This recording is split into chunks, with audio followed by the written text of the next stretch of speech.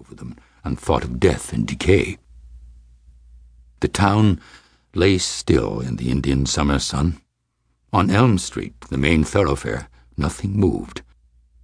The shopkeepers, who had rolled protective canvas awnings down over their front windows, took the lack of trade philosophically and retired to the back rooms of their stores, where they alternately dozed, glanced at the Peyton Place Times, and listened to the broadcasts of a baseball game. To the east on Elm Street, beyond the 6 blocks occupied by the business section of the town, rose the steeple of the Congregational Church.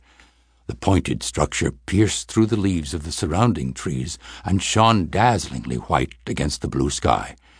At the opposite end of the business district stood another steepled structure.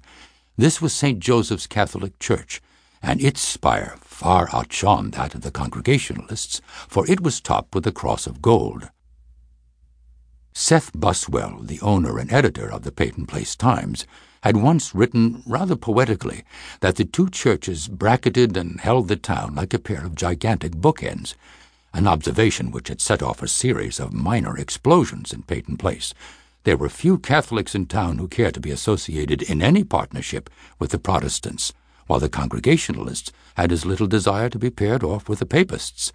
If imaginary bookends were to exist in Peyton Place, they would both have to be of the same religious denomination.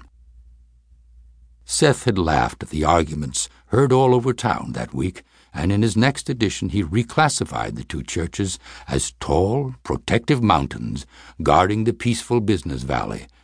Both Catholics and Protestants scanned this second article carefully for a trace of sarcasm or facetiousness, but in the end everyone had taken the story at its face value, and Seth laughed harder than before. Dr. Matthew Swain, Seth's best friend and oldest crony, grunted, "Mountains, eh?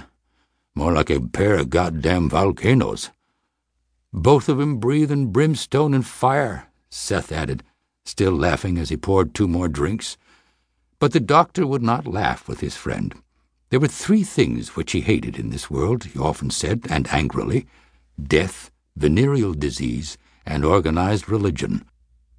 In that order, the doctor always amended, and the story, clean or otherwise, that can make me laugh at one of these has never been thought up. But on this hot October afternoon, Seth was not thinking of opposing religious factions, or for that matter of anything in particular. He sat at his desk behind the plate-glass window of his street-floor office, sipping at a cold drink, and listened desultorily to the baseball game. In front of the courthouse, a large white stone building with a verdigris-colored dome, a few old men lounged on the wooden benches, which seemed to be part of every municipal building in America's small towns. The men leaned back against the warm sides of the courthouse, their tired eyes shaded by battered felt hats, and let the Indian summer sun warm their cold old bones. They were as still as the trees for which the main street had been named. Under the elms, the black-tarred sidewalks, ruffled in many places by the pushing roots of the giant trees, were empty. The chime clock set into the red brick front of the Citizens National Bank across the street from the courthouse struck once. It was 2:30 on a Friday afternoon.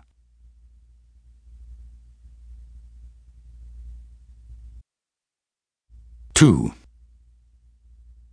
Maple Street, which bisected Elm at a point halfway through the business section, was a wide, tree-shaded avenue which ran north and south from one end of town to the other. At the extreme southern end of the street, where the paving ended and gave way to an empty field, stood the Peyton Place schools. It was toward these buildings that Kenny Stearns, the town handyman, walked. The men in front of the courthouse opened drowsy eyes to watch him. "There goes Kenny Stearns," said one man, unnecessarily, for everyone had seen and knew Kenny. "Sober as a judge right now.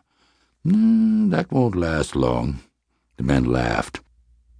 "Good at his work, though, Kenny is," said one old man, named Clayton Frazier, who made a point of disagreeing with everybody no matter what the issue. "When he ain't too drunk to work." "Never knew Kenny to lose a day's work on account of liquor," said Clayton Frazier. "Ain't nobody in Peyton Place can make things grow like..."